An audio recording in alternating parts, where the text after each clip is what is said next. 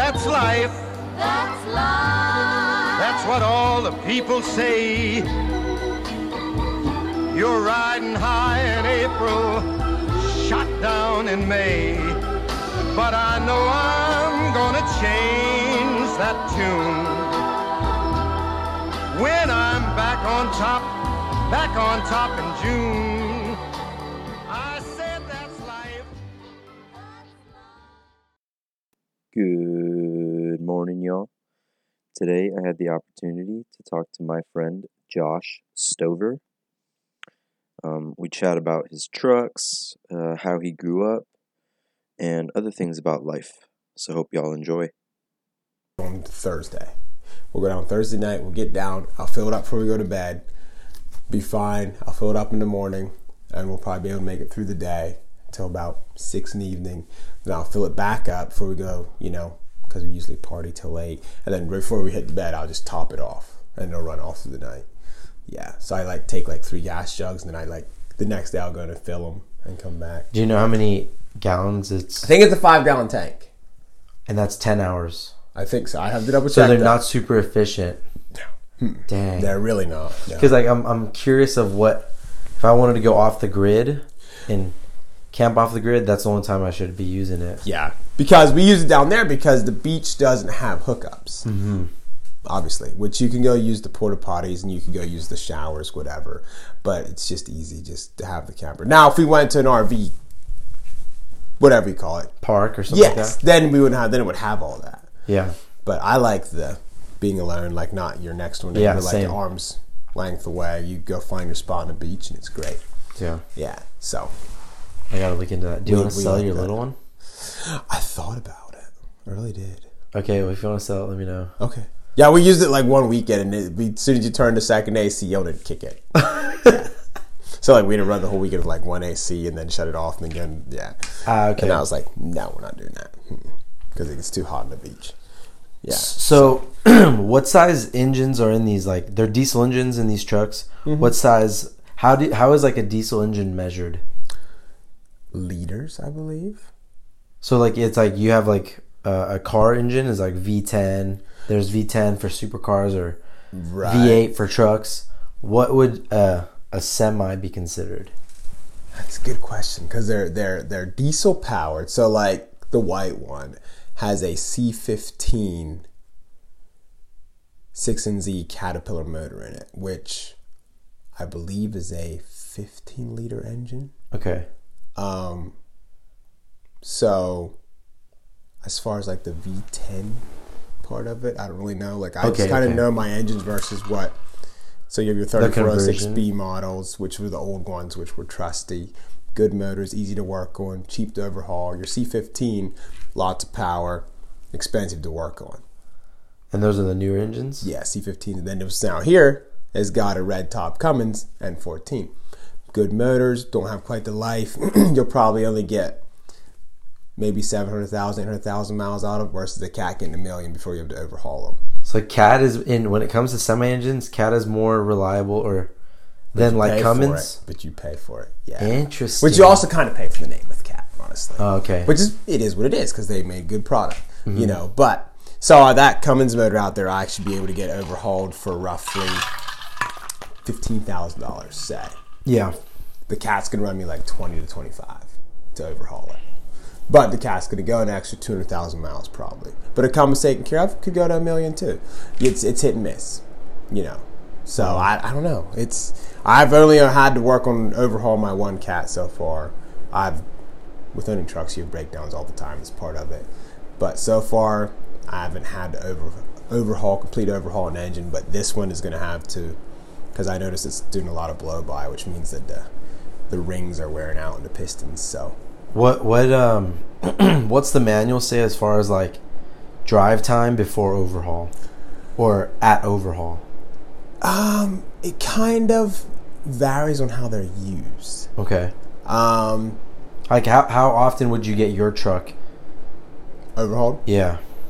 So this one out here, you go till you can't. Like once it starts pushing too much oil through and you're using oil, it's pushing out through the blow by, it's time to overhaul this thing. Mm-hmm. Ideally, I would like to get 1 million miles. Whoa! Overhaul. And you can just overhaul the engine instead of buying a whole new engine. Overhaul that engine for $20,000 and you get another 1 million. Oh, what does the engine go for new? 50,000. Okay. So if I could overhaul for 25, Yeah. but if the older trucks, you could overhaul for cheaper. So like the older ones, you buy an older truck, overhaul the motor, run it. So this one out here, I'm hoping I can get. I don't know how many miles I had when I bought it. The guy wasn't sure. Thought 400,000. Didn't know. No way to prove it. Gotta go with your gut. So I'm hoping I can get another 300,000 out of it before I have to overhaul it. That's be a win for me. My luck, I probably won't, but it's worth a shot. So how did you get into trucks and semis and stuff? So growing up, 3 of my brothers had trucks. Okay. And I was Pennsylvania. What was your first truck? My first truck that I ever bought would have been a 1986 359 Peterbilt. Okay, so semi. Yeah. That was the first truck you had. You never had like I've had pickups. Okay. Oh, man. First pickup. Oh, my. I'm one of those guys that goes to a lot of vehicles. Okay. So, first pickup would have been a 1986 Chevy Square Body, I believe. Okay. Yeah. It's manual. That's all the trucks back then. An old manual, 3-speed.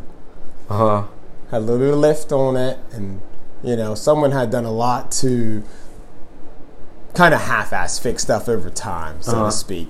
So it was an old diesel. It was like, I forget, the old 6-point.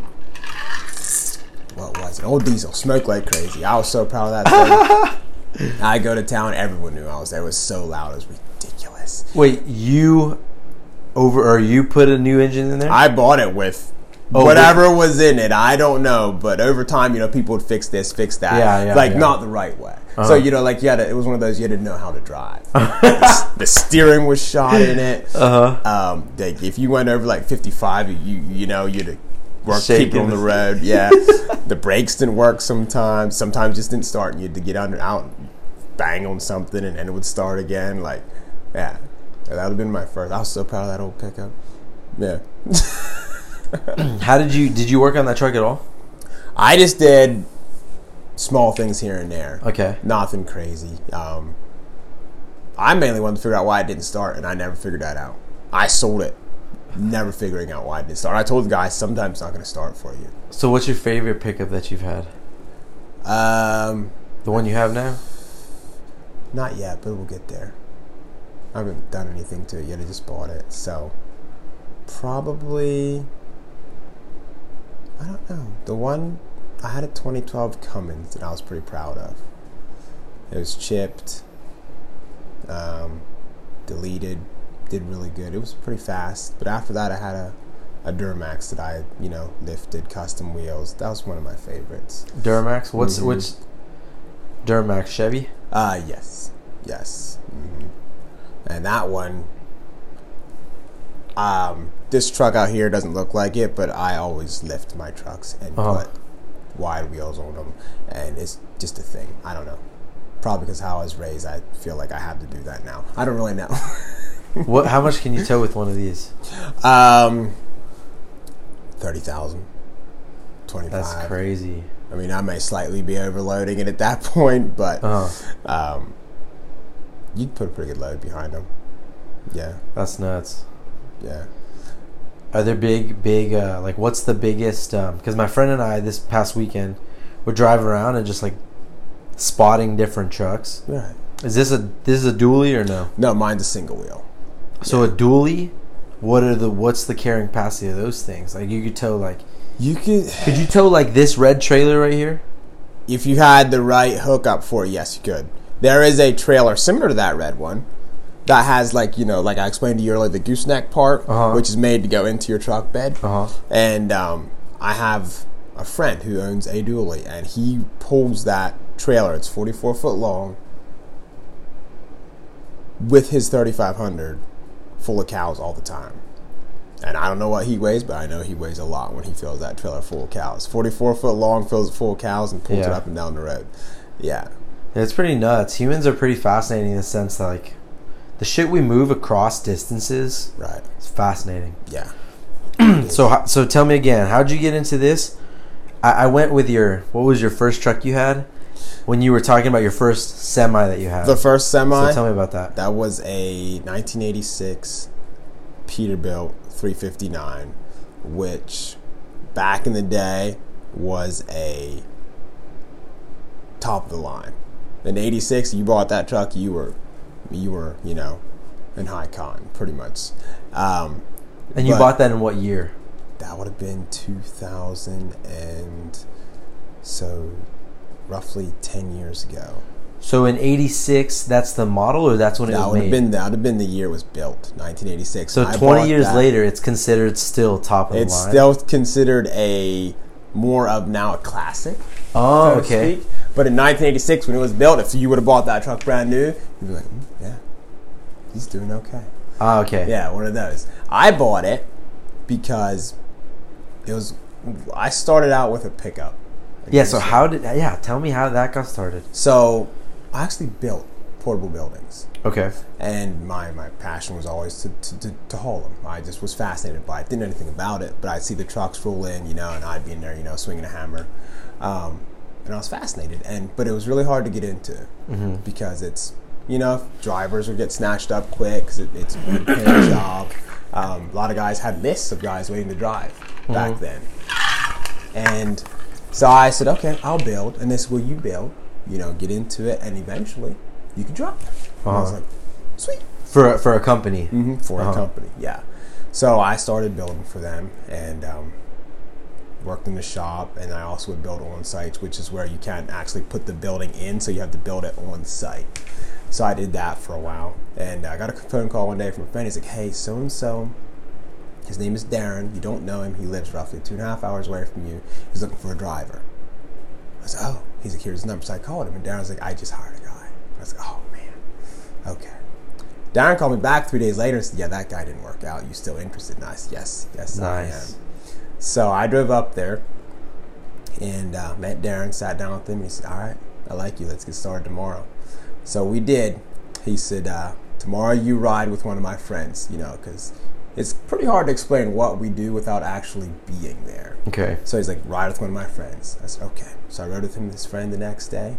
And I was like, okay, this is a lot to learn. It's not just getting in a semi and hauling a load down the road. Like, you're oversized. You got to fit them in people's yards. You got to work with customers. Like, it's a lot. The second day, he's like, I'm going to ride with you now. And he puts me in his pickup in Gooseneck. And he said, let's go. So I hauled my first load of barns with him. Nervous as could be. What'd you haul? First load of portable buildings. We call them storage buildings, barns. Uh-huh. Yeah. And he rode with me that day. We get back to his office that night. He goes, well, I think you did good. You're on your own tomorrow. And I was like, whoa, hold on. Like, that's it. And he's like, yeah, you'll figure it out. He's like, with what we do every day, you meet a new customer, you need new challenges. You could ride with me for a month straight or me with you, and the day I turn you loose, you're going to run into something new. So you might as well just figure it out. I said, okay. And that's how I got started. And after about 6 months, he called me one day and he's like, so it seems like you really love what you're doing. Would you be interested in buying the equipment and taking over what I do? And I'm like, yeah, I'm 22. I was like, I can't obviously afford, $100,000 worth of equipment. He's like, well, I'll work a deal with you. You can make payments to me. He said, we'll switch it around. Instead of you getting paid 30%, I'll pay you 70%, and we'll have this lump sum over here, and every week 30% will go to that lump sum. And the truck is yours to take care of, maintenance, repairs, and you run it like it's yours. So that's what we did. And for a year and a half, I think I paid that man. And finally we got it squared away. And by the time the year and a half is up, you put so many miles on it. It was time to upgrade the truck. Oh. So I ended up selling the truck, buying another brand new pickup. And that first year I put 100,000 miles in that pickup. Oh, shit. And at the end of the year, I said to myself, this truck isn't even worth close to what I own it. at 100,000 miles. And so I started shopping around and figured out you could buy a semi, good running condition, needs a little bit of work, for half the price of a pickup. And it's going to last you 5 times longer, Probably. 7 times longer. Not to mention, I could just overhaul the engine for 20,000 and keep running it. Yeah. So that's when I bought my first semi. Oh. Yeah, that's when I bought my first semi. So when you went on the ride-alongs with the guy who gave you the job, your ex-boss, Yeah, essentially, sure. had you known how to drive a trailer like that big?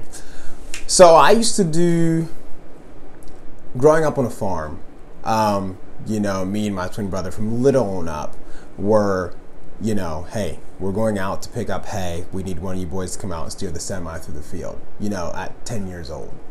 So at 10 years old, you know, we're standing in that semi, peeking up over the steering wheel, steering a semi through the field while our brothers loaded hay on the trailers with, you know, the skid steers. And then when we got to 12, they would just send us out. Me and my twin brother would be like, take this semi, not skid loader, and go fill the trailer with hay, strap it down, call us when you're loaded, we'll come pick it up. And so, you know, it was just one of those deals growing up. We always drove something, you know, and so it just kind of carried on, you know. I grew up pulling trailers. May not always have been a big one, but of some sort. Yeah. That wasn't new. Yeah. You're familiar with what you were I was doing. very familiar with it. Yeah. Okay. So the thing that was new to me was being oversized, over width. That was my biggest, because it was terrifying, you know, going down the road, being outside the lines, like you're hanging off the one side, and that was so terrifying the first couple weeks. Yeah. Okay, I gotta ask a deeper question. All right. I mean, nothing crazy, but have you ever had any bad accidents? I have not. Or like crushing the side of the building, or like I have caught a building on a guardrail one day, I think. and you have to pay for the damages on that building?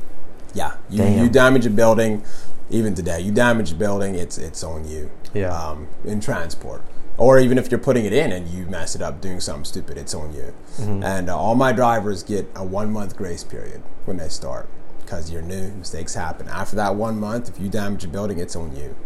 And which usually makes you be pretty careful, because it doesn't take long for that to add up to cost a lot of money. Yeah. Yeah. So now the trucks that you have in your fleet, what's your business called, first of all? Diamond S Transport. Yeah. I swear I've you run Instagram ads or something, or no? No, Facebook ads. Maybe I saw something, but Diamond something. I don't know. See, there's a Diamond S Transportation, apparently, that I wasn't aware of. But it's around here somewhere. And he hauls gravel. Yeah. Okay. So I'm Diamond S Transport, which the state of Texas let me have, even though it's that close. Which is odd. But So you have 5 semis in your fleet now? I believe we have, so we got 3 semis and 2 pickups and goosenecks Oh, okay. running. Yeah. So when it comes to moving those houses, like can you explain the process? Like, how does that work? I know those houses are raised up, right? No, ours are, so we pull out of multiple places where they're built, but the most place we pull out of is Bankhead, Texas, down by Robstown. Okay, can you give me Corpus an idea? Christi area. Okay. That's usually what I tell. They're small towns, but so they are actually built right there. Okay. And they have just a big building with big doors, and they build those barns like tiny houses, and they got like skids on the bottom of them, and they pull them out in the yard, and we back up, and our trailers tilt. And if you notice, they have rollers on them. So they tilt, have rollers, they have winches on them, and you can back up, you hook it, and you drag that thing up on the trailer. It's all remote control, you know. And you drag it up, you can haul, you know, that trailer out there stretches to 53 foot. It's 38 to 53. So you can haul multiple smalls or one really big, you know. And then we deliver them out to the customer. And say you bought one, we show up at your house, you say, hey, I'm looking for it in the backyard. There's my stack of cinder blocks. I want it facing north. lined up with my house. We'll unload it in the middle of the road. We have a little machine. We just unload the little machine and we just pick up one in the building, set some little dolly wheels underneath it, pick up the other end, and we'll just wheel that thing right back in there, put it where you want it, stack the blocks under it, make sure it's level, and on to the next one. How do you get the blocks under it? We lift it up and just crawl underneath and stack them. Yeah. What do you lift it up with? That little machine that was on all of my trucks have a little machine on called a mule. And it's specifically designed to move buildings. It's literally all it does. Like, it's helpless to do anything else, honestly. Now, you lift one side up so it's tilting? So we'll lift one side up, stick your blocks under, and then go to the other end and lift it up and level it. We all carry levels. We carry shims. We carry an assortment of blocking because most people in Texas want their building up on concrete blocks just because of sand and termites and whatnot. So we'll lift it up and the blocks get spaced approximately 8 feet apart under the building. So the smaller buildings get 2 rows. The big buildings get 4 rows. So how many columns? On a 16 by 60, every 8 feet. So it's going to come out to roughly 16, so 2. 60 on 60 foot long. So it's every 8 feet. And there'll be 4 rows. So, 8 times 7 is 56. 8 times 8 is 64. So I'll probably put 8 stacks per row. And there'll be 4 rows. Okay. Yeah. So on the really big ones, that's what you get. Yeah. And you have to take the cinder blocks and everything? Customer provides cinder blocks in Texas. We bring treated lumber that we use to fine tune it. Like, if it's on a hill and you have blocks, we'll get it up and level. And then we bring our stuff in and we'll fine tune to make sure it's level. All the doors work. And do those blocks have to be put in with rebar? They get stacked on top of the ground. They're considered portable storage buildings. And if you anchor them to the ground, a lot of counties, if you would pour concrete and then stack the building, it's considered a permanent structure now, and they'll tax you. As long as these things are considered movable, a lot of counties don't tax them. So I could push over a house almost. I mean, if you're strong enough to push it over, you let me know. I will come over there. Yeah. But technically, right? Like, if something goes wrong, a huge storm, a lot of wind. Huge storm. I always tell people this, because down by the coast, we're required to anchor them, So then they have straps run down to the ground. It's a requirement. In certain counties, it's required, like Rockport, Aransas Pass, anything. A lot of stuff close to the coast are required, their counties, to anchor them like a mobile home. So even if it's a small storage building in your backyard just for storing your lawnmower. So because it's anchored, it's not going to sway. It'll keep it from, if a big storm comes. But I always tell people, I'm like, let me tell you something. If that building is going, so is the roof of your house. I said, because these buildings are heavy. I said, if a storm comes through, you're big enough to take that, there's a lot more stuff going with it. And how big are those cinder blocks? Just regular cinder blocks? They blocks? are, so a lot of people will buy, they're 4-inch thick, 16 by 16 inch pads, and you put them down first, and then you stack the cinder block. And often 1, sometimes 2 high, especially if they want to get underneath it on the big ones to, do stuff like plumbing, electrical. They'll go that 4-inch pad, which those are so heavy, it's horrible. And then 2 8-inch cinder blocks, and then you set the building on top of it. So you can't do any higher than 2 cinder blocks? I don't advise it. Okay, I was thinking the same. Yeah. I mean, I know nothing about it, but 2 doesn't seem very high, so it seems like because of the width and the surface area of that structure, it's pretty low to the ground. Yeah, 2 is 24 inches. Yeah. And so I don't advise any higher than that. Gotcha. Just because I'm like, I mean, you can, but most of the companies I pull for won't warranty it over 24 inches.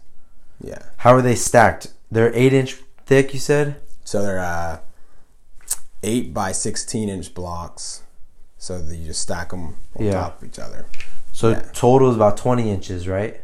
So it's above the ground because of that 4-inch. Then the building has a 4-inch skid underneath it. Oh. So that's where you get your 24. Oh. Yeah. And that's a metal skid? It is treated wood. Oh, okay. Solid 4x6 treated wood skid. Yeah. Interesting. And that's how. You know the towing weight of the winch you have out there? I think the winch on that big trailer is I have to go look. I was going to say a 15,000 pound winch. Like, have you ever had trouble pulling a structure up? Yes.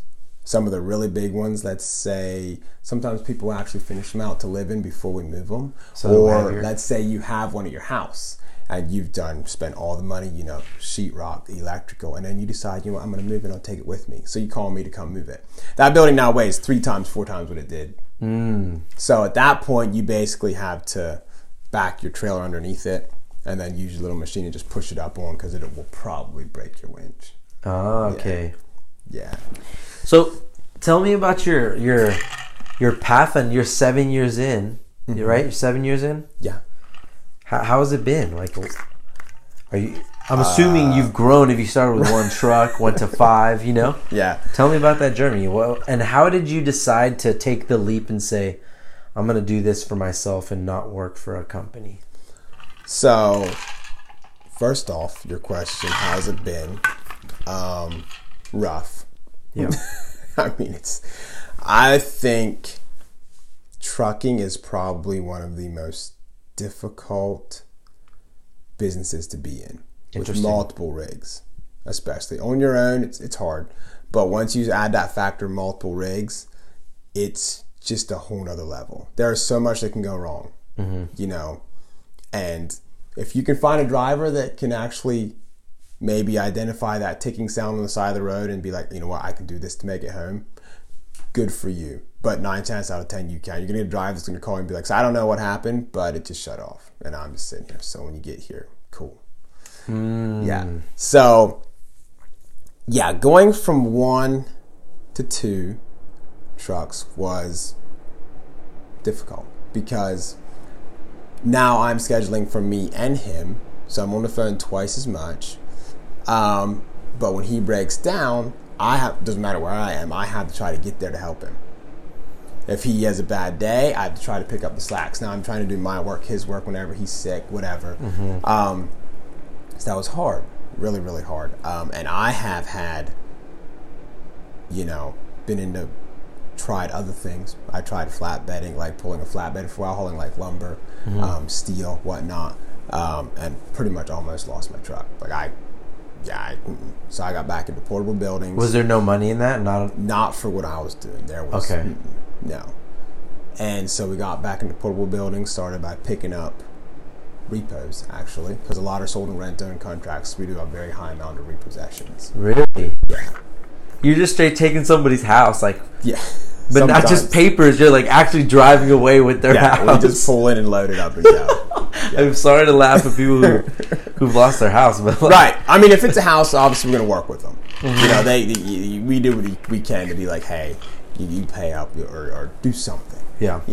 If it's just a building in your backyard and you're not home, just probably come with us. Yeah. These contracts are very interesting. But anyway, so at this point in the game, having 5 trucks is a blessing, but there's days where it is just I'm like, why? You got this guy here. The other day, last week, I got a phone call.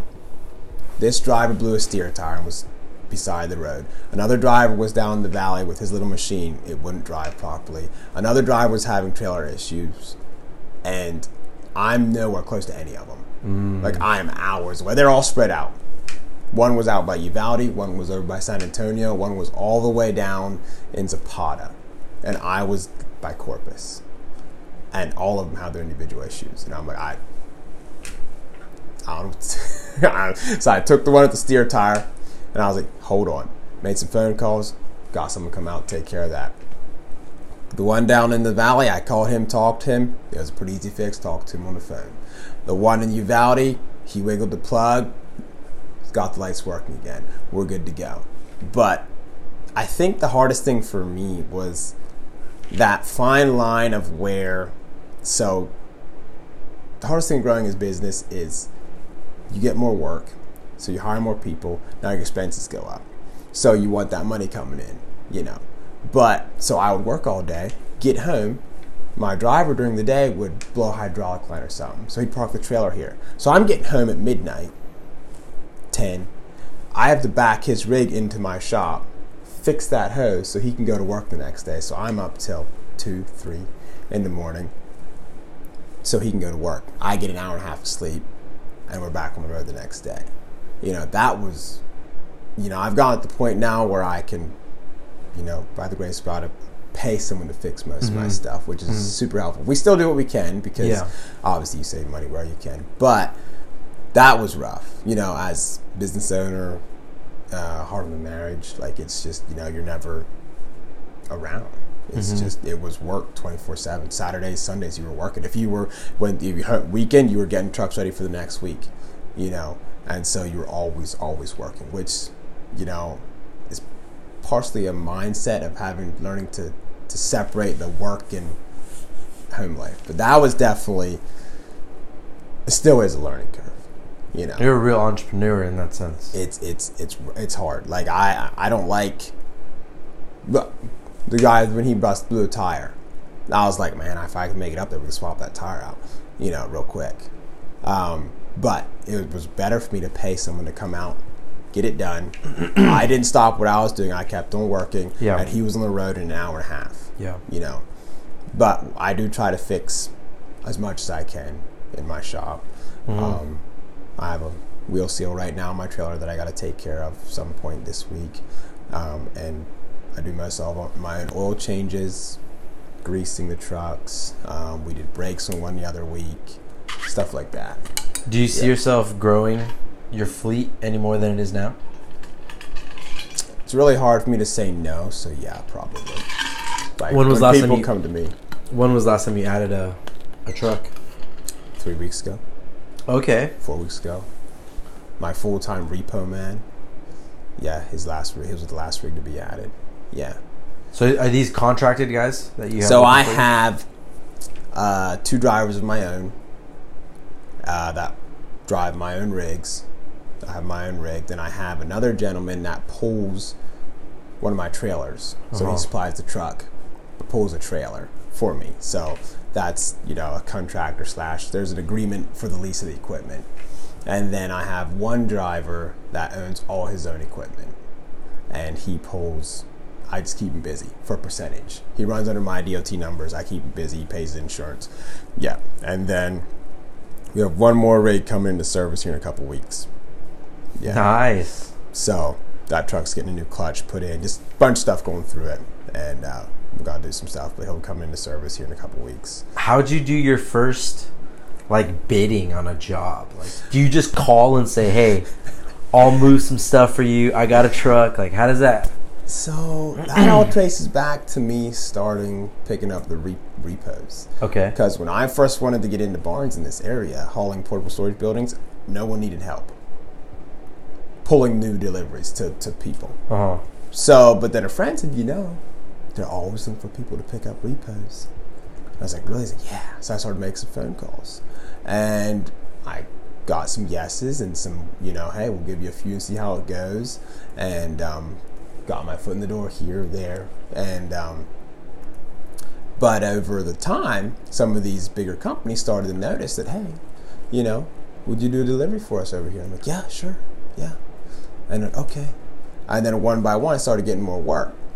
And then once summer rolled around, everyone got busy. Then I got a lot of phone calls.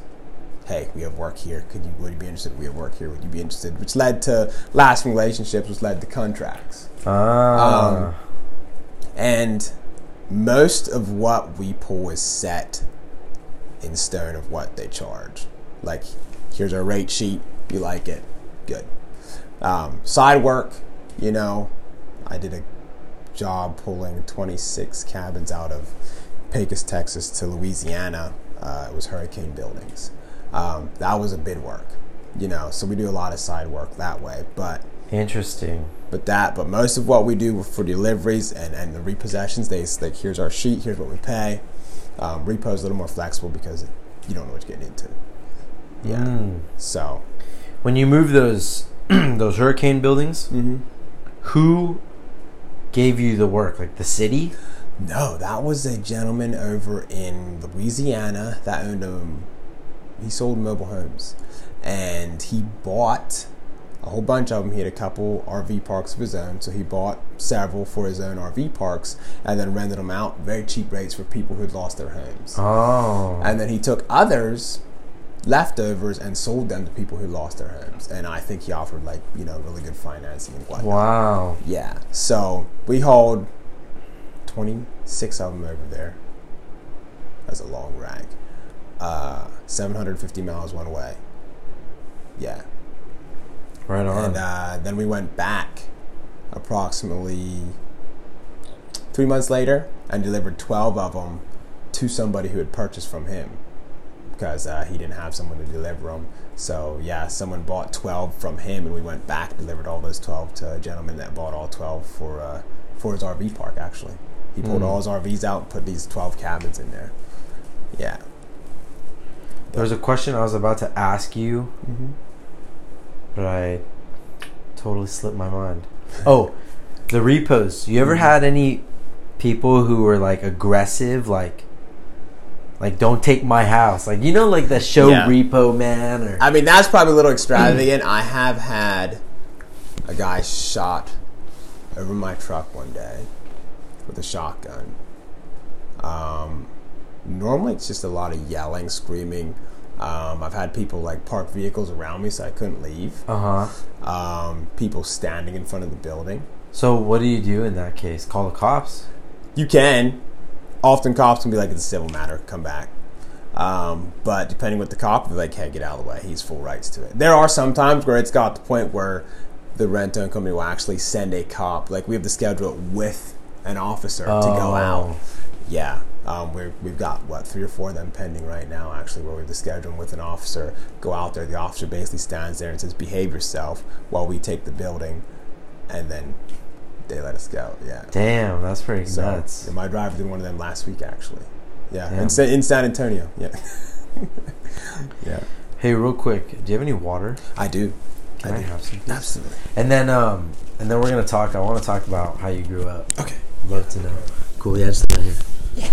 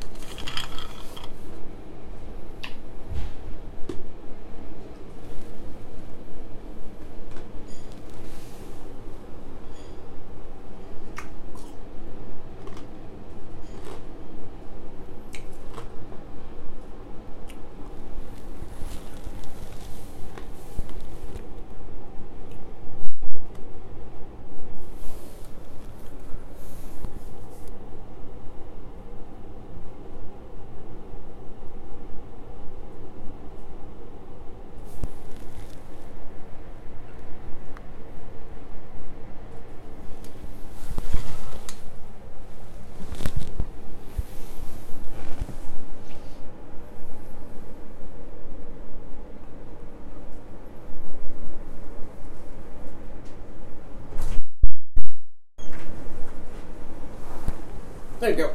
Thank you, sir. Yeah, that weather's cold inside, guys. Oh, no worries. Where do you want this? Can I put this on the table? Yeah. Okay. It's nothing fancy.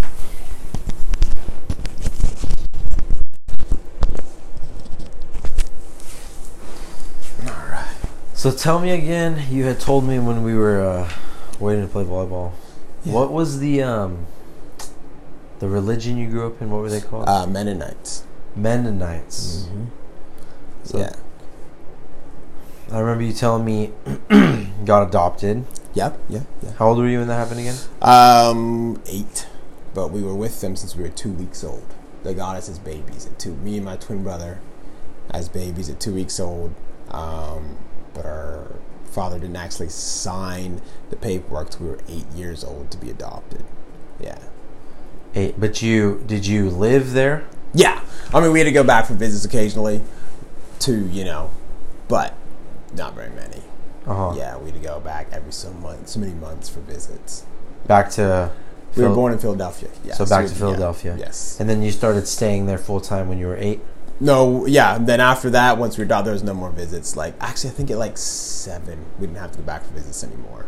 Yeah, something like that. And then it was after that the dad's like, okay, yeah, I can't do this. Oh. And then he signed the paperwork. Yeah. So where are the Mennonites, and like when were you when you realized, maybe not realized, but understood that you were following a religion called Mennonites? Is it a religion? I think that's the best way to put it. Okay. Yeah, we're gonna go with that. Okay. Yeah. I was probably age-wise about 21. Oh no, but you grew up going to church. Yeah, we grew up going to church, private schooling, And they follow the Bible and yeah, very strict in there, and some of it's interpreted in their own ways, which I think that's a lot of it is interpreted in their own ways. They have their own beliefs. This is how you do stuff, and we were taught from growing up that if it wasn't done this particular way, that you were a bad person. Like it was this way or no way.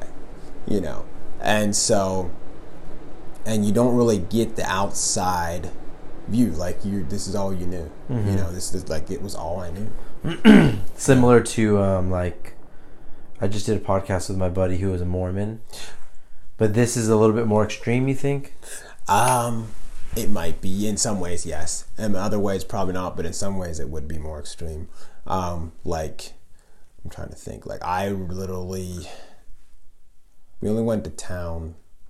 Like we lived in a little bitty town, so there wasn't really anything there. But like big city, like Walmart, whatever, we went to Walmart once a month, maybe. What town did you grow up in? A little town called Gratz, Pennsylvania. Gratz. Mm-hmm. Just a tiny little bitty town. Hill country? Stoplight. Yes. Mountains. Yeah. Mountains. Yes. With big trees? Yes. Yes. And like you have different seasons and everything? Oh yeah, we had all 4 seasons there. Lots of snow in the winter. Lots of snow. Ice skate. Played a lot of hockey in the winter. Mm-hmm. Yeah. How many acres did you grow up on? 95. Wow. Yeah. 95 acres, and then we had a large chicken house, and all the eggs went for hatching to some big company. They'd come once a week with the semi, pick them up. We had wow 25,000 chickens. Holy shit! So you grew up on a chicken farm, is what type of farm you grew up on? Mm-hmm. Chicken farm, and then we had hay and corn. Yeah, that you harvested as well to sell to grocery stores? Yeah, they sold it farmers, or Dad would lease out the land to the local farmers around there, and they'd come rent it and farm it. Oh, okay. Yeah. So you grew up total farm boy. Mm-hmm. I had a brother that had a dairy farm. Actually, he milked 45 cows. Yeah. Wow. So every summer was spent baling hay, running equipment, milking cows, doing chores. Like growing up, you had to get up at. We would get up at 5 every morning to go out and pack eggs before we went to school. Pack eggs, take a shower, then go off to school, come home, pack eggs, do your homework, a little bit of time to fish or whatever, and then it's bedtime. Yeah, that's what growing up was. Yeah. Did you ever have like different types of vegetables that you would just pick when people rented out the... Well, growing up Mennonite, almost all of them have huge gardens. Okay. And even though it was like just me and my twin brother at home, Mom and Dad insisted on having a massive garden, which then they would in turn cook, can, freeze stuff for like my siblings that were married. They're like, well, they're busy, so we can help them by canning 100 quarts of green beans and giving it to them. And of course, me and twin brother were like, why can't they can their own? Mom's like, because, you're home for the summer, go out, So we had I was growing up on a farm with a skid loader. We would pick sweet corn by the skid loader bucket. Like we had almost an acre of sweet corn. You just take the skid loader out there and just fill it with sweet corn and go in, husk it, and we cut it off and they'd freeze it. Yeah. And then in the winter we'd eat it. Yeah. So yeah, we grew up with a huge garden. Probably this day why I don't really want to garden, honestly. You do? I do not. No. Oh, you don't? No, I do not. No. You spent a lot of your time in the garden? Yeah, summers. Mm-hmm. So how often did you go to church? Every Sunday. Okay. Every Sunday. And often Wednesday nights as well. Yes. And dress nice and all that stuff? Yes. Oh, yes. Button-down shirts had to be light colors like white, blue, light blue, maybe light green, and black pants or dark blue pants. Couldn't have your top button open. Everything had to be buttoned down, long sleeve. Yeah. So and how did you, like, how did you realize the rules of religion weren't it for you? And how did you come about to making the choice to move in a different direction? Okay. I would say realizing it kind of just came about slowly, because you're honestly so protected growing up that you don't really know, so to speak, what's out there, if that makes sense. And it took me, growing up and moving away and to realize that, oh wow, there's more to life, and once you really start digging into it, and you're like, oh wow, like I had no idea. I grew up believing that it was wrong of me to think that this little sports car over here was cool, or that having a lifted pickup was okay. Like we were, from little on up, that wasn't okay. Really? Yeah, like vehicles had to be black. You couldn't have two-door cars. Yeah, I remember you mentioning that. So many things like that, and all those little things that's all I knew growing up. Yeah. So to get to that point where it was to realize a big step growing, and then not to mention when you do start realizing that, and you start, for lack of a better word, start sniffing around, they don't like that. Yeah. So you'll be told, hey, get back in line or we're going to have to figure something out here, and basically you could comply and get back in line or continue to do your thing. And eventually they would just basically, as they put it, excommunicate you from the church and be like, you're not allowed to take part in, church activities, whatever, until you prove that you wanted to change your life. And you would get put on like a 6-month proving period. And if you didn't change it, then they'd be like, you know what, we're done. Like, you got to figure it out. Yeah. Did you do a lot of work for the church? Growing up? Yeah. A lot of work for the church. Not me, really. No, not really. I didn't. Some did. I didn't so much. Which, growing up adopted in that community is interesting sometimes. Okay. Because a lot of people have their preconceived notions of adoption. And so, there was times where that was an issue. We don't know if we want them to be here, because they're adopted. They bad influence, bring a bad influence in.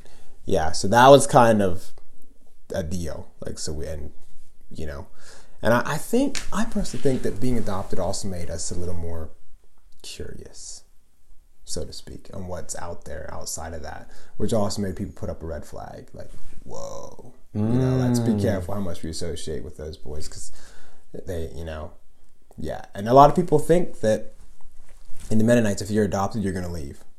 That's literally some theory. They're like, yeah, they'll leave. Yeah. I don't know. I've got a lot of friends that were adopted as well, and they, like, all of them have left. Yeah. Okay. Yeah. So you're 2 black kids, you and your brother. I mean, okay, here's a question for my own understanding. Okay. Because I'm only asking this because of how fucked up social media is. Yeah. But would you rather be called a black guy or an African American kid or whatever? Just curious. Black guy. Okay, it doesn't matter. Yeah, it's fine. So I'm not picky. You and your brother, 2 black kids in this Mennonite community. Were you the only 2 kids that are black in that whole community? In that particular one. We had, now Mennonites have their own community here, community there, community there. Now there was other communities that had, and sometimes, those churches would get together, whatever, and then we get, but in that particular one, we were the only 2. Yeah. So all of your friends growing up are just Mennonite kids, but white kids, I'm assuming? Yes. Interesting. Was there ever, like, maybe you've heard of microaggressions? Heard of it. Okay. The term basically is certain things that are said to you that are joking or whatever, but there's a backhand to them. Sure. When you were growing up, did you ever experience that in that type of community? Or because you were there from such a young age, you just grew up as one of them? Mostly because we were there as such, since we were just little bitty, just grew up as one of them. I mean, there had been things along the line here and there that people said that, at the time I was like, oh.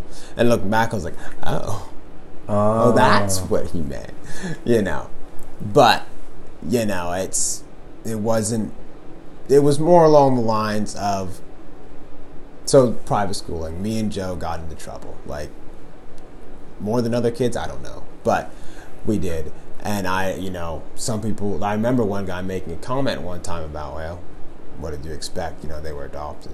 Yeah. And at that point in time, we're like, oh, well, yeah, screw you too. But, looking back, I was like, oh, well, okay. Yeah. Yeah. So, but for the most part, we grew up in it.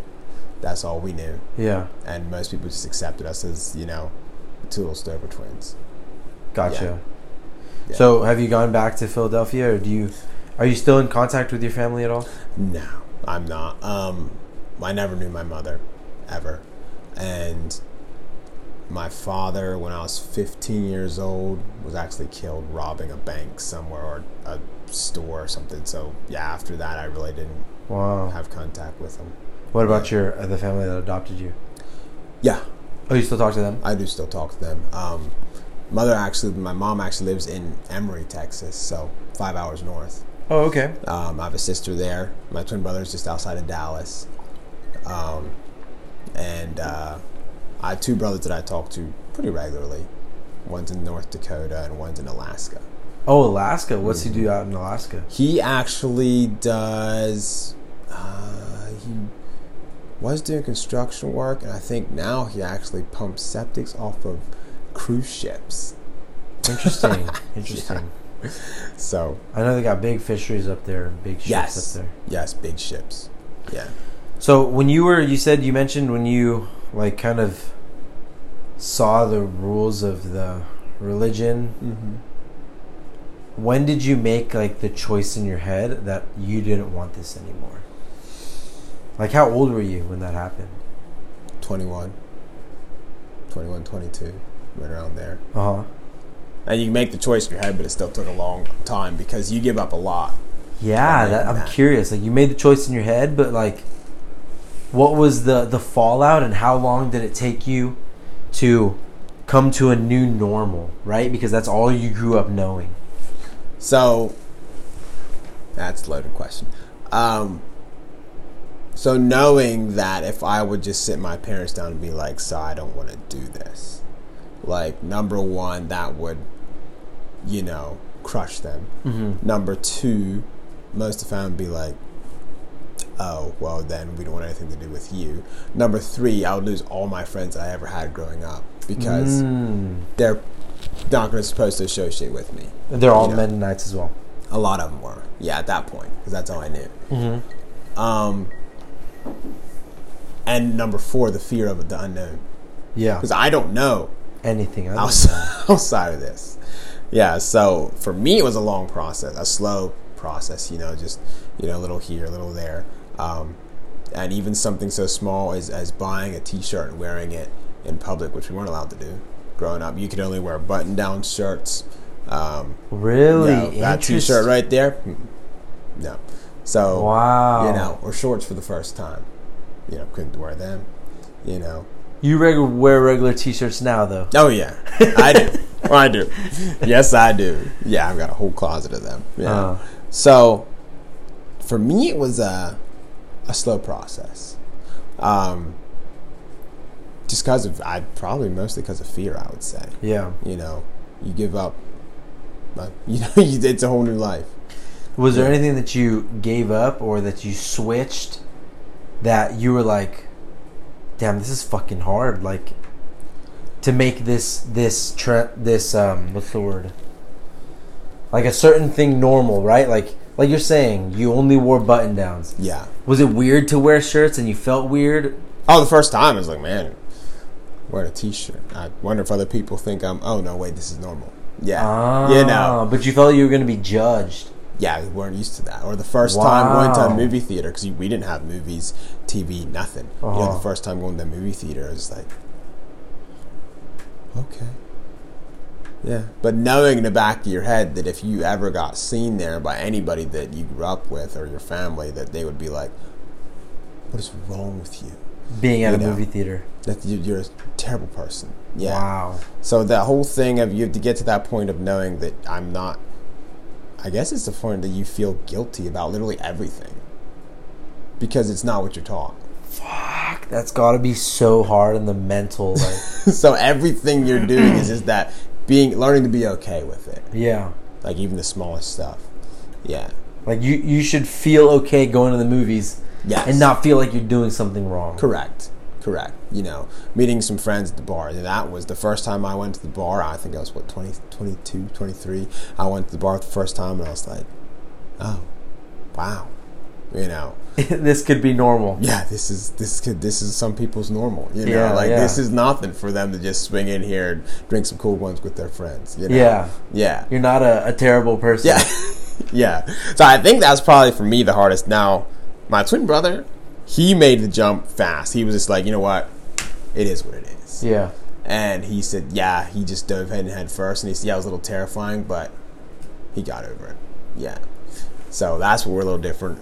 It took me gradual, slowly, and he just went. What was the first movie you watched? Do you remember? I do not, but I do know that me and my twin brother actually stole some DVDs from a friend of ours that had left the Mennonites, but still lived at home because they were like, his parents were super chill. Which most families, if you left, they made you move out. So he's still living at home, and me and my twin brother stole some DVDs from him and watched them. And I want to say the very first ones we ever watched was the old Dukes of Hazzard. Okay. Yeah. It's the very first. I don't remember what season or what, but I remember we got like this little stack of DVDs and we watched them. Yeah. That's pretty nuts. And did you feel weird watching something on TV? Yeah, the first couple times. Yeah. Like you felt like you were doing something wrong. Yeah, you felt like. Well, I know the first TV that I had, I would actually put it away whenever anyone ever came over. How did you hide it? Your parents got it for you? No. So how did you get a TV? Well, when I first moved out, is what I'm saying. When I first moved out and bought a TV, if anyone came to visit, I would hide it. Where'd you live then? For a minute when I first moved out, I would have lived in Pennsylvania. Yeah. To a small town? Bigger town, closer to like Lebanon. So then you had friends who were Mennonites come visit you? It was a tricky situation because Mennonites there's so many different levels, so to speak. You have the extremely conservative ones, and then the extremely liberal. And so if you had some in the middle, they'd be like, yeah, whatever, we don't care. We'll come see you. You do, yeah, it don't matter. Oh, they weren't supposed to see you, though. Some were, but even like even today. Okay, if my mom wants to come visit me, it was a long time till I was like, didn't feel like I was being disrespectful by having the TV on the wall, even though it wasn't turned on. You know what I mean? Really? Like, even just leaving it off, but just having it there, I felt like I was being disrespectful. So in a Mennonite household, there's no TVs? Not at all. What about, they don't have phones? Do they have cell phones? The most plainest, simplest cell phones you can find. Even today? Internet. Yeah, even today. Like, they buy, and they disable the cameras on them. They don't have, if you can get them without internet, they will. I don't think that's possible anymore. But back in the day, you could get a phone, just a phone. And you can disable the internet. And are they driving like newer cars or like what? Yeah, a lot of them are. They have stipulations, like no sunroofs. Like, I knew a guy growing up. I'm not kidding you. Bought a car, and it had a sunroof in it. And he went in and he pulled the fuse so the sunroof didn't work. And then he actually went and took and welded a plate. Shut up. Over top of the sunroof. Yeah. Wait, for what? Like, what's the reasoning the Mennonites say you can't have? Like, is there a reasoning behind it? So, that's where it gets tricky. I think The reason behind it is they want to remain, as they put it, separate and different, and that's a luxury that is not necessary. So like, there's so many stipulations. How close are they to like Amish? The easiest way to put it, I tell people, is that Mennonites are Amish with electric and can drive cars. Okay. That's the easiest way I can put it. Like, a lot of the beliefs are the same. Some are different, but a lot are the same. Because Amish believe in, the whole remaining separate, which is why they drive horse and buggies, and they don't have electric. So they also believe in, not an easy lifestyle, so to speak. Yeah. So, I don't... Yeah, it's tricky. It's very... There's things now I look back and I was like, really? Yeah. We did that? And like that's just normal back then? Yeah. And everything else has moved on towards at least advancements in technology and yes. advancements in understanding that everybody has different beliefs. Or at least I hope that we're moving in that direction. Yeah. And it's like, I don't judge, hold it against them or anything like that, which I have a lot of friends that they do, they judge for growing up that way. They feel like they were deprived of their childhood or their youth or whatever it may be. Oh, you have friends that have left as well? Mm-hmm. Okay. I have a lot of friends that have left now, and they feel that way about it. I'm like, well, I don't know I don't feel that way. Yeah. I was still raised, I had a good childhood, me and my twin brother raised on the farm, and, probably taught us our work ethic we have today, for starters. We had a lot of fun growing up, We built a lot of random stuff, and we had good lives. Yeah, real good lives growing up. That's good. Did you guys, like, Amish, from my understanding, a lot of the food and nutrition they grow? Yes. Mm-hmm. Is that the same with Mennonites? I know you said you had a big garden. Yeah, we grew a lot. But did you eat, like, a lot of the chickens that you had and all that, too? Chickens were under contract, so we couldn't eat them. Okay. Not even... You never had chickens on the side of your own? No. Oddly enough, we didn't. Now that I think about it. Were you allowed to take eggs from those chickens? Yeah, anything that weren't allowed to get shipped to the... like, we always had eggs. It was ridiculous the amount of eggs I ate growing up. But, we did a lot of eating your own, like, vegetables. What about a cow? Did you have, like, a slaughterhouse? No, but we had... So my brother had a cow. Well, he had a farm, and How old sometimes was he? That brother was the family we adopted into. So in order for this, so it was me and my twin brother, correct? Okay, adopted. Yes, and then a 12-year gap to their youngest birth child. Birth child, okay. Which means that I have brothers that are like, 20 years older than me. So when I'm 12, I have a brother that's married with 7 kids, And so he would have been mid-30s, and he had a big farm. And sometimes cows get old and they have to, put them down. And so basically the family would get together and we'd slaughter the cow and everyone would split the meat, Nice. Yeah. We all hunted a lot. Nice. So, what'd you hunt? Deer. A lot of deer, a lot of pheasant, turkey. I ate a lot of duck. But yeah, deer hunting was a big thing. And Dad taught us middle and up. Actually, me and my twin brother shot a lot of squirrels and a lot of rabbits. Dad taught us middle and up. You shoot it, you eat it. You're not gonna eat it, don't go out there. Damn, son. Yeah. So you grew up eating everything. Yeah. What else have you eaten? Squirrels. What else? Pheasant. Squirrels. Turkeys that you hunted. Yeah, squirrel, rabbit, turkey. Ducks. We shoot ducks off the pond. You ever eat snakes? Yes. I've tried snake. What about an armadillo? No, oddly enough. I heard we didn't have them in Pennsylvania, so. Oh, okay. Yeah. That's about it, I think. Hogs? We didn't have hogs in Pennsylvania. Oh, really? Not wild hogs. That was a new thing for me when I moved down south. Oh. Yeah. How big are the deer out there at the buck? Huge. Really? Yeah, these down here look like dogs. For real? Yeah. You got any racks in the house? Oh, shit. Nice. And this alligator gone right here? Yeah. You caught that? That was Choke Canyon, yeah. Where's that 3 at? Rivers, down just 2 hours from here. Wow. Yeah, that thing was 6 foot long, weighed 120 pounds. Oh, steel braid? You have to use steel braid on those? Bow and arrow. Oh, nice. One of those bow fishing. That's where both of them came from, actually. Yeah. Damn, that is legit. Yeah. So you hunt with a bow? Yeah. You ever done any backcountry hunting? Not a whole lot. The most I've done at that is we used to go to Missouri every year and hike back in 2 miles and hunt. But we're trying to plan an elk hunting trip to Colorado where we'll hike back in like 9 miles, just live back there for the week and just hunt elk. For where?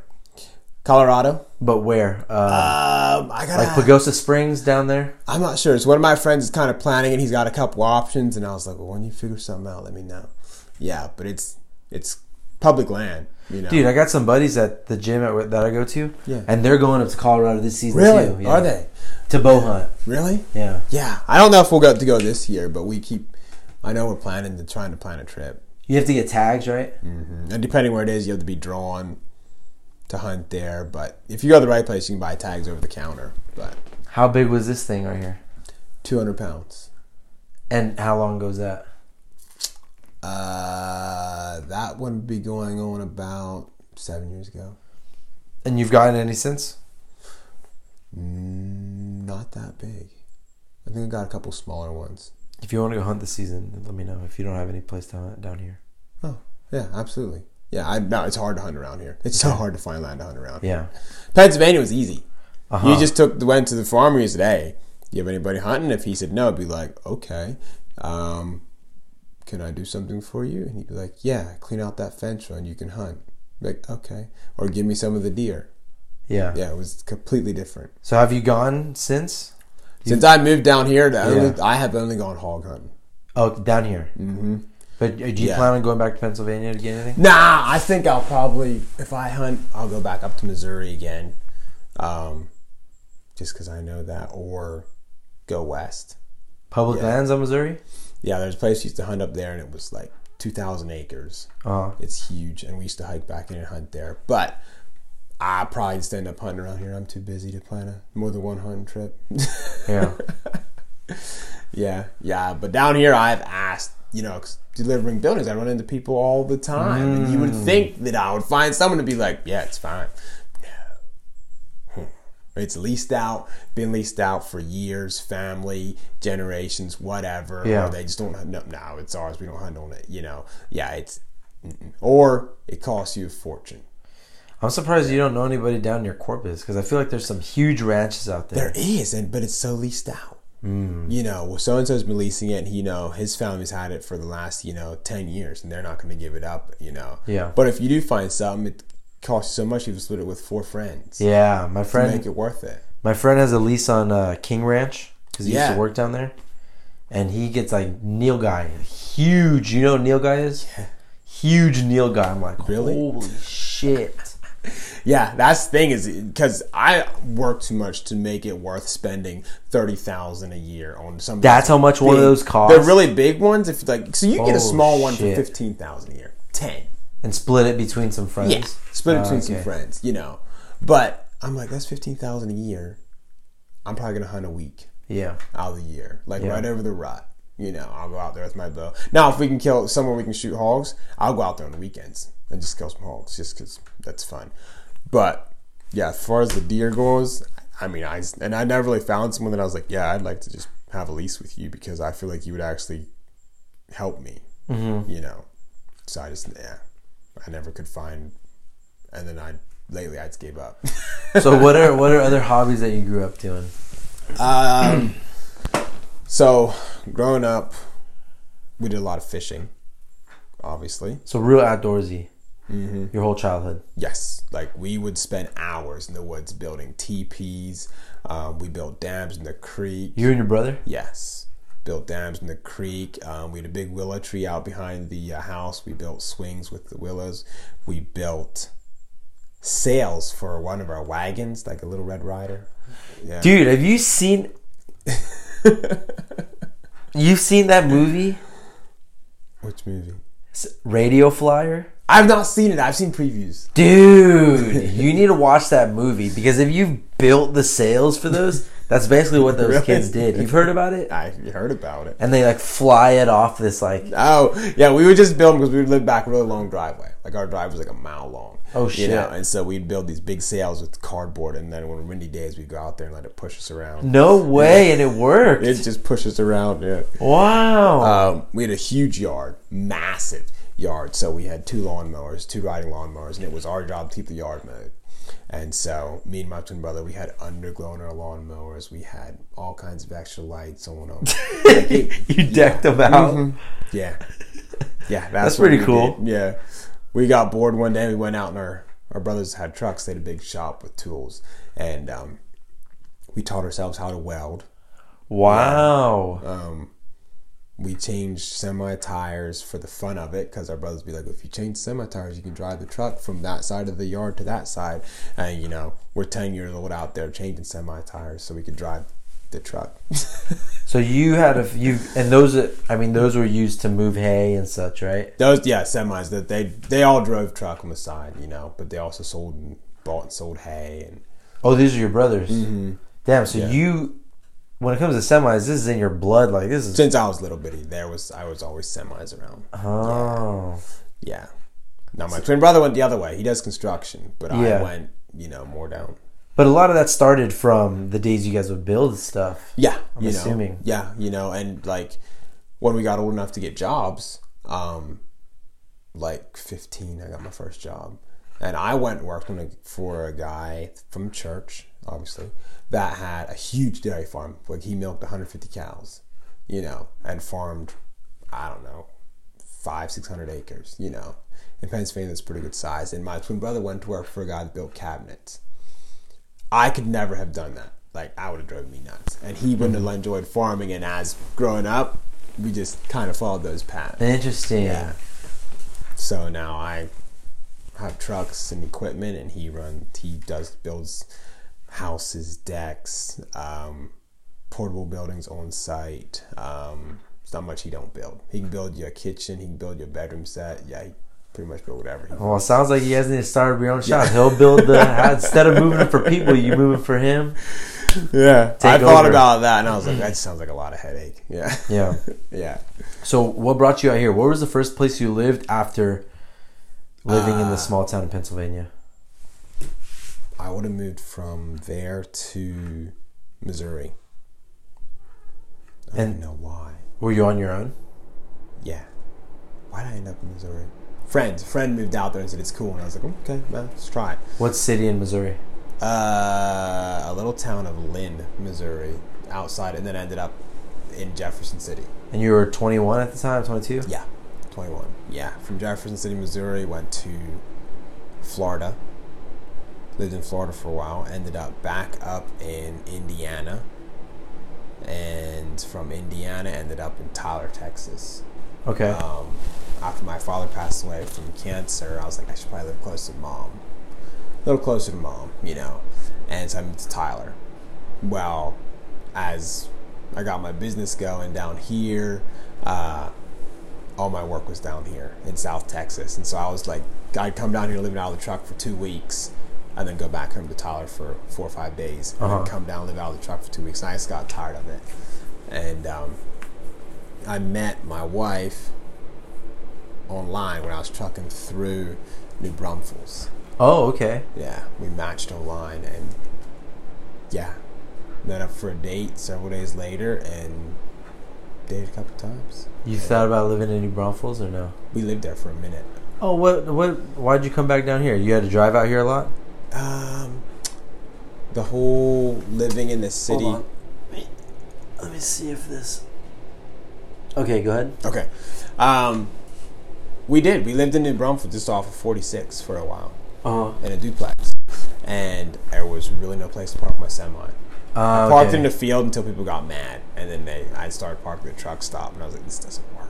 Yeah. And so we got talking, and this was our compromise, you know, between the city country living. You know, this is how we ended up out here. We got the room to park some equipment, but we're not, you know, in the middle of nowhere. But we're also not in the middle of the city. Yeah. Right on. So. Okay, I gotta ask you another question. Okay. It's a deeper question. All right. So you said you grew up in a community that is like a very, very strict religion, and you had said you were somewhat like an outsider being adopted too. Yeah. When moving away from there and meeting people of different cultures, so I'm assuming you were around more black people, you were around more Mexican people, you were around more, whatever. I don't know if there's a lot of Asian people down here. Sure.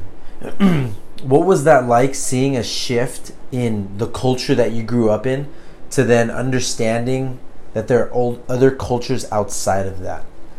Was it weird in your mind to grasp it? Yes. Obviously, I knew to some extent there's other cultures out there, obviously. But it's different when you know and when you're living, like, out there. Yeah. In it. And so, the standing joke is, I'm the whitest black man you'll ever meet. I remember you telling me that. I didn't know better. I didn't know different. Yeah. So to speak. So I get out there and I'm like, yeah, now that's the standing joke, but the first time, meeting some of those, people, and they, everyone just assumes you're black, so you're just a certain way, so to speak. Yeah. Which is okay. Whatever, it is what it is. But, I'm not that way. I wasn't that way. And so meeting them and learning, some of this, like, oh, wow. Okay. Yeah. And for all of 2 months, I attempted to be black. For all of 2 months. Whoa. Yeah. So you actually tried to fit in, or I don't know. Yeah. For all of 2 months, I'm like, yeah, it's not. That's not you. People are just gonna have to accept, Yeah. The white me. Yeah. Dude, it's very fascinating. It's a testament to the fact that nobody is just their appearance. Right. You were raised in a culture with certain values, and then just because the color of your skin, people believe that you're raised a certain other way. Yeah. It's very fascinating. Yeah. Just because I even get that today because of my accent. Yeah, I'll call people on the phone, talk to them, and then roll up and get out of the truck, and you'd be amazed the amount of times people have been like, "Oh, well, I don't mean this rude, but I didn't expect you to climb out." Yeah. And I get that. And so, there's a part. So, like, my dad is an immigrant. Okay. From Mexico, came here, became successful. Sure. And he has his own business. And sometimes he'll say that there are people who don't expect it to be. So what he does is very specialized. He works on turbine jet engines. And so people don't expect when they talk to him or hear about him and they see this Mexican guy. But he knows more about those engines than literally anybody. Right. Right. And so it's almost like sadly, it's almost like a compliment. Even though it's in ignorance, right. Right. You can see it as like, that's right, like I can do it, Right. You may not believe that Mexicans or whatever can do it. Right. I see what you're saying. But you're a testament to hard work and to like. I see what you're saying. I mean, I would say if anyone was to ask me, I'd tell them it doesn't matter who you are, where you come from. If you're willing to put in the work, anything's possible. Definitely. It's not be easy, and it's still, even for me, it's still not easy. Don't get me wrong. But if you can, it's possible. It's possible. It doesn't matter. Yeah. It's the best mindset to have. Yeah, and there'll be bumps, and you're gonna want to quit, and if you stick it out, But I'll tell you right now, with trucks, when you're staring down the barrel of a $30,000 bill from a shop and you're like, I wasn't planning on that right now.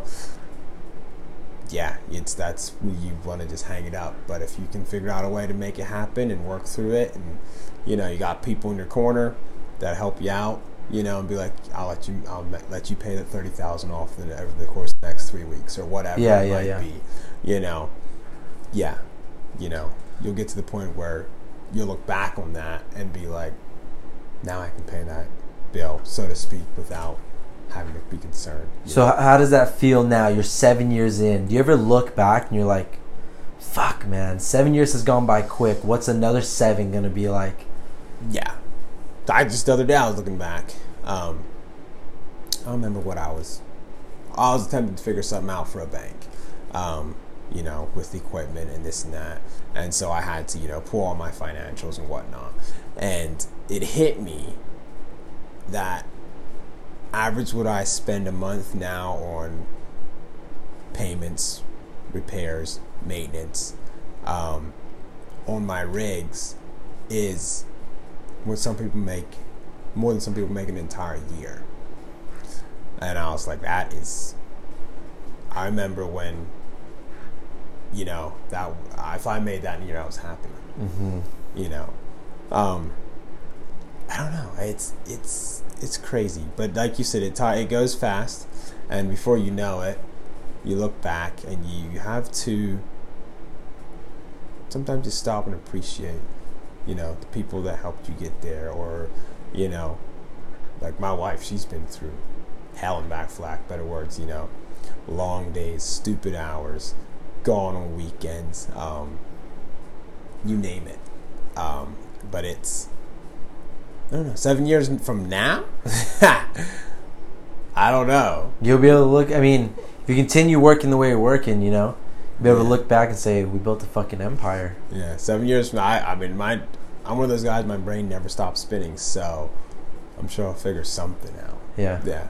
But I don't know. I feel like, for me personally, I feel like in the shed industry, the portable buildings that I haul, I don't know if I want to go a whole lot more into that. Okay. And start trying to dabble out in other things. Ideally, one point I would love to be into real estate. Whether it be flipping houses or just, something, just that would be ideal. And you can do a lot of the work. Yeah. Yeah, well, I'm not too bad. Yeah. Oh, true. Yeah. But I would say my dream would be to one day run a cattle ranch, 1,000 acres, 100 head of cows, able to fish when I wanted, hunt when I wanted. That would be my dream. Yeah, and have a truck or two, a couple trucks on the side, just because once you have trucks, it's pretty hard not to have them. Yeah. So, what would that cattle be for? Beef cattle, Okay. Sell them for at auctions, whatever. Yeah, that would be the goal. Yeah. Right on. Yeah. So I like it. If I could be my retirement, that would be great. Yeah, definitely. Yeah. Or even if I get to that point where you're not working, like even now, my average work week is an 80-hour week. Holy shit. Yeah. Double full time. Yeah. It's true. They say, when you're building a business, you really do have to put in way over a normal. Yeah. Everybody. Week. I explained it to somebody this way one time. I was like, so most people clock out and go home. The owner stays behind and sweeps up the floor. He rearranges, like in the grocery store, he rearranges the stuff for the next day. If it's small, he's restocking the shelves. He's cashing out the cash register. He's doing all that things. And as a business owner, that is you. You are you're the janitor. You're the financial person. You're the mechanic. You're all of that. Yeah. So when other people clock out and go home to sleep, it's your job to make sure they're able to come back the next day and get to work and continue on making money and providing for their family too, because they're depending on you to be able to feed their family, Mm-hmm. So if you're like, I didn't feel like fixing your truck last night, so you get the day off. Oh, you see, that's a different perspective that people don't see. Yeah. You're responsible for someone feeding their family. Yeah. Yeah. So now it's my responsibility to ensure that he is able to do that. And if I decide for some reason that I don't feel like fixing your trucks, you have the day off tomorrow and lose a day's wage, it's for no reason. There's a lot of people that's not okay. Yeah. Yeah. So that bothers me probably the most out of having employees is concerned that they are able to I want to make sure they're able to keep up, Yeah. their living. I don't want them to have to take a day off because of something that I could have hopefully prevented. Mm-hmm. Accidents happen. Stuff happens. Life happens, obviously. But if it's something that I could, or maybe some days, there's been days where I've been like, you know what, I'm sorry, today you're running my truck. Yeah. I need your truck here. Uh-huh. I got to fix this or do that. So you're going to run mine today. Yeah. Which was really hard at first because my truck was my truck. Like, no one else touched it. Yeah. I get you. So that's the other side of it where, you're everything at that to get it going and to make it work. And if my business was saying, and I'm sure all of them like that, if you're not willing to put in those, stupid hours and long nights and ridiculous schedulers for the first while, that you probably won't make it. Oh, wow. Not in the trucking industry. It's so unpredictable. I feel like that's a lot of industries. I think when you so, get too. up to the upper echelon of you're making enough money to actually survive. I think so too. It's Like super it's competitive. just that. It's just you have to have that. I don't know how to put the drive. I guess. Yeah. To when you're dead tired and just The discipline for sure. yeah, the times where I have, just pulled over the side of the road and kicked my seat back for an hour or whatever it may be, because I needed that cat nap for working for 36 hours straight or whatever it may be, or getting to the house and just collapsing in bed, Yeah. or falling asleep with all my clothes on the sofa because I'm just wiped out, Yeah. But it's paid off so far. And here we are. It's, been blessed, and you gotta have people in your corner. Yeah. I don't know if you could do it alone. I really don't. Yeah. It's a lot. Yeah, you gotta have people that are support you and put up with, I don't know. The no long fun. days. I bet. Like months and months of just work. Yeah. They say being an entrepreneur is real lonely. Yeah, and then you finally have to, when you get to the point where you can take a break, I don't know how. Your mind feels like it needs to be productive. Yeah, like that's something that RV out there in my shop was to help, to take a break. Mm-hmm. Yeah, because I normally we go somewhere and my mind just keeps spinning, and I think of people who need a car, should be emailing or checking on this driver or that driver, doing this, doing that, and so the RVs to help get away and just try to learn to just take a break. Yeah. Yeah. So Right on, man. easier said than done. Tell me the name of your company again. Diamond S Transport. And what's the smallest thing you'll transport and up to what? So the smallest we do is the building's 8 foot wide and 12 foot long. So a little garden shed for your backyard. The biggest we do is 16 foot wide, 60 foot long. Okay. Which is a house, for lack of better words. Yeah. So if anybody needs that, Yeah. contact me. I'll give my man a message and hook you up. And we'll, we really don't say no. We've hauled them all over. We got some right now. I have to go to Colorado, out of Jourdanton. Okay. Yeah. When are you going out there? I'm not sure. They're hunting cabins. Oh. Is what they are. And this gentleman owns land there, and he wants these hunting cabins. So he contacted me, and I was like, yeah, sounds like an adventure. Yeah. Let me know when you go out there. And then another gentleman just hit me out of the blue the other day and said, I got your phone number from so-and-so, and I got a building to come back from Colorado to Fredericksburg. And I said, huh, you don't say. That's perfect. Perfect for you. Yeah. So, yeah, we pretty much cover all of Texas. My designated area is basically I-10 South, but we'll run anywhere. We had a driver in Longview. I had one load in Temple this morning. We pull out of Amarillo occasionally into New Mexico and Colorado. Mm-hmm. All right, you got it covered. Go. Yeah. Yeah. Josh, it's been a pleasure. Yes, sir. Thank you for talking to me. Absolutely. Thanks for coming out. Definitely we'll have to do another podcast in the future. Yeah. Thank you, sir. Absolutely.